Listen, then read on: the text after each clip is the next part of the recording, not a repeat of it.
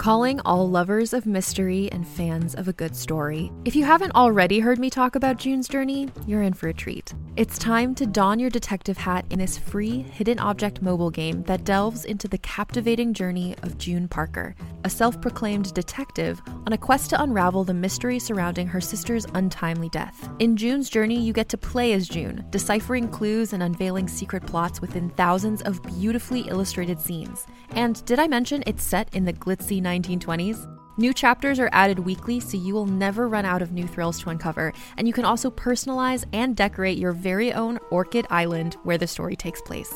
How sharp are your detective skills? Find out when you download June's Journey on your Android or iOS device, or play online via Facebook Games. Your detective journey awaits.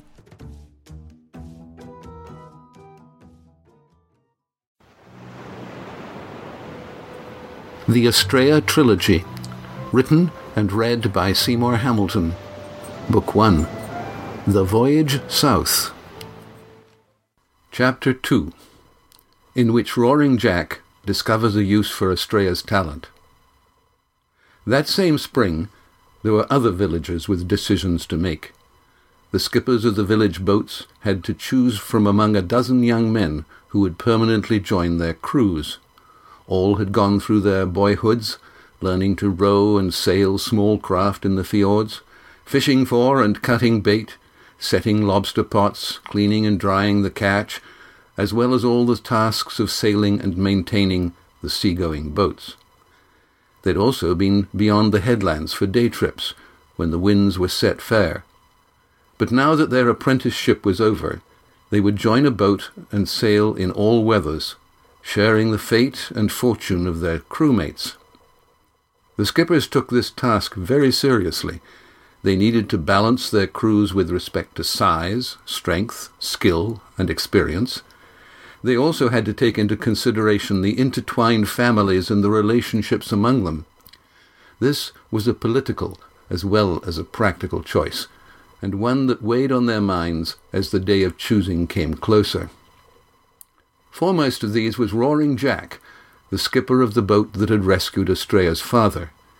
He was a broad-shouldered, red-bearded man, and a village byword for luck and shouting. Like many big-voiced men, he could never be persuaded that he was noisy. He thought of himself as a soft-spoken, quiet-loving soul, as he often told his family, in a voice that could be heard across the village. People who would have feared violence from any other skipper, who raised his voice so much and so often, merely laughed and said, "There's Jack again, loud as ever."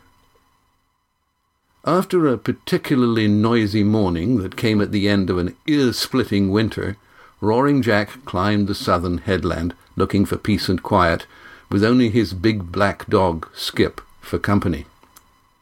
Below in the village, the other skippers were supervising preparations for the beginning of the new season's fishing, a task he had delegated. In a few hours, they would meet to choose the young men who would join their crews. Reaching a little meadow at the cliff top, where the sea winds blew everything except grass and a few sturdy crocuses out of the ground, Roaring Jack took off his jacket and sat on it in the warm spring sunshine, where he was protected from the wind as it bowled over the cliff top in an invisible wave. He sighed, lay back, pillowed his head on a tuffet and closed his eyes. The grass was soft and springy. The creaking cry of the gulls overhead reminded him of the wind in his boat's rigging. The sea swished and grumbled at the foot of the cliff. First he mused about how he would complete the crew he would soon be naming.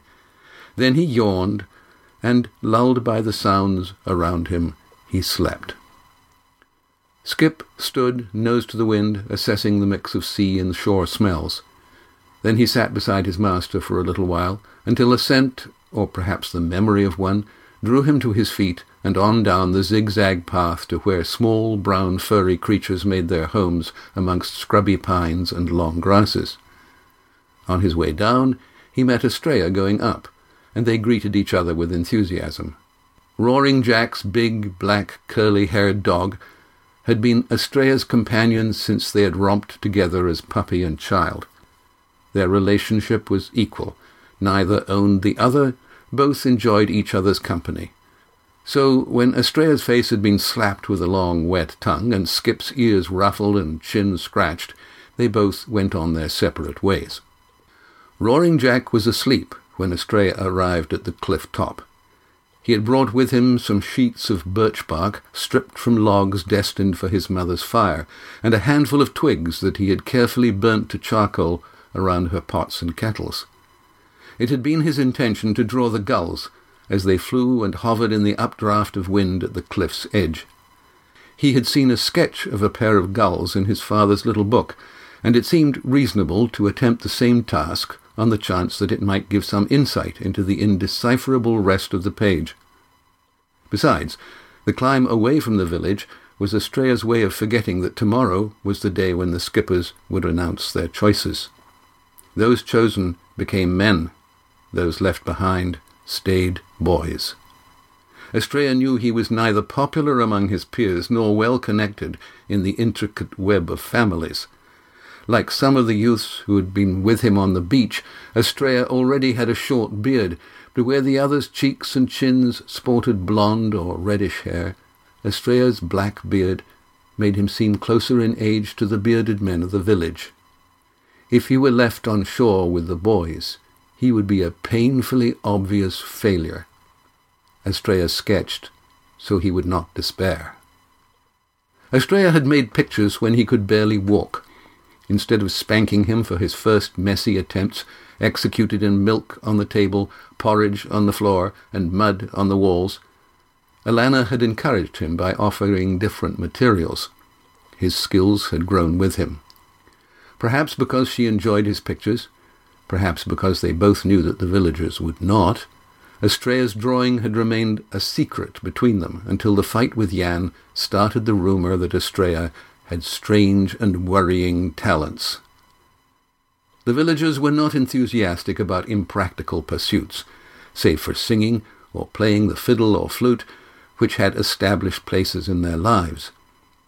Music was an entertainment into which everyone could join, if only by clapping hands and stamping feet.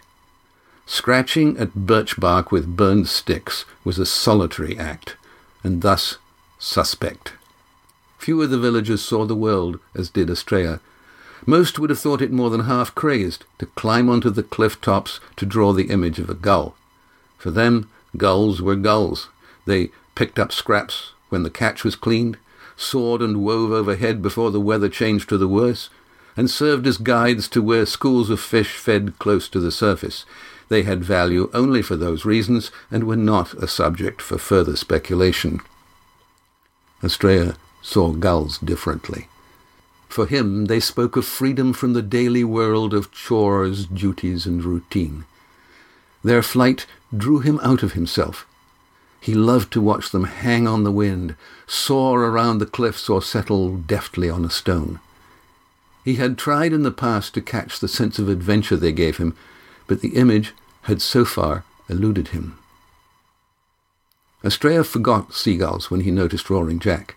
Seeing an unconscious model, Estrella immediately began to draw the bearded, bushy-browed skipper, his mouth partly open and his face relaxed in sleep. Working quickly, Estrella captured the determined set of Roaring Jack's jaw beneath a beard that erupted from his face, covering everything below his tanned nose and cheeks. Fine lines etched the corners of his eyes. A deep, frowning notch above his nose splayed out into long valleys across his brow. But behind the exuberant beard and moustache was a mouth that could laugh as well as shout. Estrella crouched in the grasses out of the wind, his charcoal stick wriggling across the birch bark as he sketched with absolute concentration. For a while, Estrella drew while Roaring Jack slept. Then, when Estrella was drawing wrinkles around the skipper's eyes, caused by squinting against harsh light, and tracing the lines etched by wind and weather, he glanced up from his drawing and stared into a single blue and wide-awake eye. An eyebrow like a frayed paintbrush wagged up, and the second steely blue eye opened, as Roaring Jack frowned back into Estrella's green-eyed stare. Estrella was aghast at the situation into which he had placed himself. He knew full well that no skipper ever attained or kept command by being inattentive, and he guessed that, even in sleep, Roaring Jack must have heard a sound that had not been present when he had settled into the comfortable grasses. Then he had probably listened with his eyes shut at first, considering what to do, when he decided to move with all the skill and speed necessary to trim a sail or tend the tiller. At the same moment, Roaring Jack sat up, and Estrella stood, shuffling his sheets of bark to conceal what he had been doing. "Let me see the marks you've made, boy," said Roaring Jack, in for what for him was almost a whisper. "After all, if they're about me, I deserve to see 'em." Estrella neither jumped nor shrank away, as people tended to do when assaulted by Roaring Jack's voice at close range. Estrella held out the sketch he had made. Roaring Jack took the bark in one big hand and examined it, the other hand absently stroking his red beard. "So, that's me, is it?" "I think so," answered Estrella. The skipper's eyebrows almost met in a single bushy frown as he stood holding the birch bark. Now his left eye squinted and his right eyebrow rose. His free hand tugged at his beard as if to tear it out for inspection. "Would me wife see me in these markings?" Estrella nodded. "You're sure of yourself, my lad?" said Roaring Jack grimly. Scowling even more ferociously, he added, "I like that." There did not seem to be anything he could say in reply, so Estrella stood silent. Suddenly the big man's mouth twisted below his luxuriant beard and moustache, and his blue eyes opened wide. Estrella watched the transformation, wondering whether the skipper was about to throw a fit. "Can you draw things as well as faces?" Estrella nodded. "Do it. Show me the North Head," ordered the skipper, waving a big arm at the cliffs and rocks on the other side of the gap between the headlands. Closely watched by Roaring Jack, Estrella knelt, took a fresh sheet of birch bark and a new twig of charcoal and went to work without a word. In a few quick strokes he caught the outlines of the cliff, the rocky shore, the frieze of trees along the cliff tops, and the occasional pine that reared its head above the others to be bent by onshore winds. Then he added the fallen crags at the foot of the cliffs, where waves broke into spray. Soon he was finished. His only thought was that he was spending a fine piece of birch bark on a subject that held no challenge for him. Roaring Jack started to mutter as the first strokes caught the broad outlines. By the time Estrella was putting in final touches, such as the clouds and the set of the sea's eddies around the rocks, the big man was stamping up and down, rumbling incomprehensibly to himself. Estrella held out the sketch for inspection. For a moment it seemed that Roaring Jack would crush the fragile bark in his enthusiasm, but his big, sandy-haired fingers closed gently. He held it carefully at arm's length, sucked in his cheeks, and snorted a couple of times, before he knelt to put the bark on the springy grass, so he could follow the details of the sketch with a stubby forefinger. The wrinkles around his eyes puckered as he stared into the distance, then smoothed as he examined the drawing. Suddenly he gripped Estrella uncomfortably close to his neck. The skipper's fingers dug in, yanking him painfully to his feet. Estrella felt a momentary stab of fear, but did not pull away. Roaring Jack started to pace again, apparently forgetting that he still held on to Estrella. Perforce, Estrella walked with him, trying to match his strides. Back and forth on the tiny cliff-top meadow, the powerful red-bearded man and the slim, black-haired youth marched and countermarched, while Roaring Jack rumbled to himself. After a grumble of indistinguishable words, the skipper spoke at full volume. "Now, if only the boy could read and cipher, as well as make his markings." Seagulls swirled overhead, tilting their heads to locate the sound. "But I can," began Estrella. "If he could read and cipher, and a whole lot better than them young louts who can barely score all their names, then he's the one who can mark down me landfalls south'ards, so I can find me way back, and—" He stopped, swung Astraea around to face him and glared into his face. "What did you say, lad?" "I can read and cipher. My mother got me started, and Scarm taught me from his books." The sheets of birch bark fell from Astraea's hand. He had broken a promise to Scarm not to reveal the old sailor's private stock of books. "You'd not be lying," Roaring Jack began. "No, Alana's boy would tell the truth. Where did she find the art to teach you?" "My father taught her," said Astraea. "We have my father's writings," he added, hoping his lapse about Scar-Arm Ian had not been noticed. Roaring Jack nodded. "I mind now how the stranger had a passion for anything with writing on it." The skipper's free hand closed on Astraea's other shoulder. The skipper's mane of red hair shook in the wind, and the words thundered out of him. "You come with me, lad, and we'll find a way south, and mark it down so's we can find our way north again. The last easterly of winter is come and gone, so we can hope for a fair passage south with a nor'west wind on the quarter, and, with luck, a sou'westerly to help us follow the fish back. We'll see if me old grandfer was raving in his dotage, or if the old squid jigger did see knives that don't rust, and sails what always find a wind. He sailed south with his grandfer. He was nothing but a boy then, and he never went again, nor said much about it neither. Not a soul's taken the chance since. But I'll show 'em. They'll never question me seamanship ever again." The big skipper searched Astraea's face for signs of fear, but the boy's grey-green eyes were lit with delight. This was his chance to find out where books came from, why no one would speak of anything beyond or before the village, and most of all, what his father had meant by the enigmatic notebook.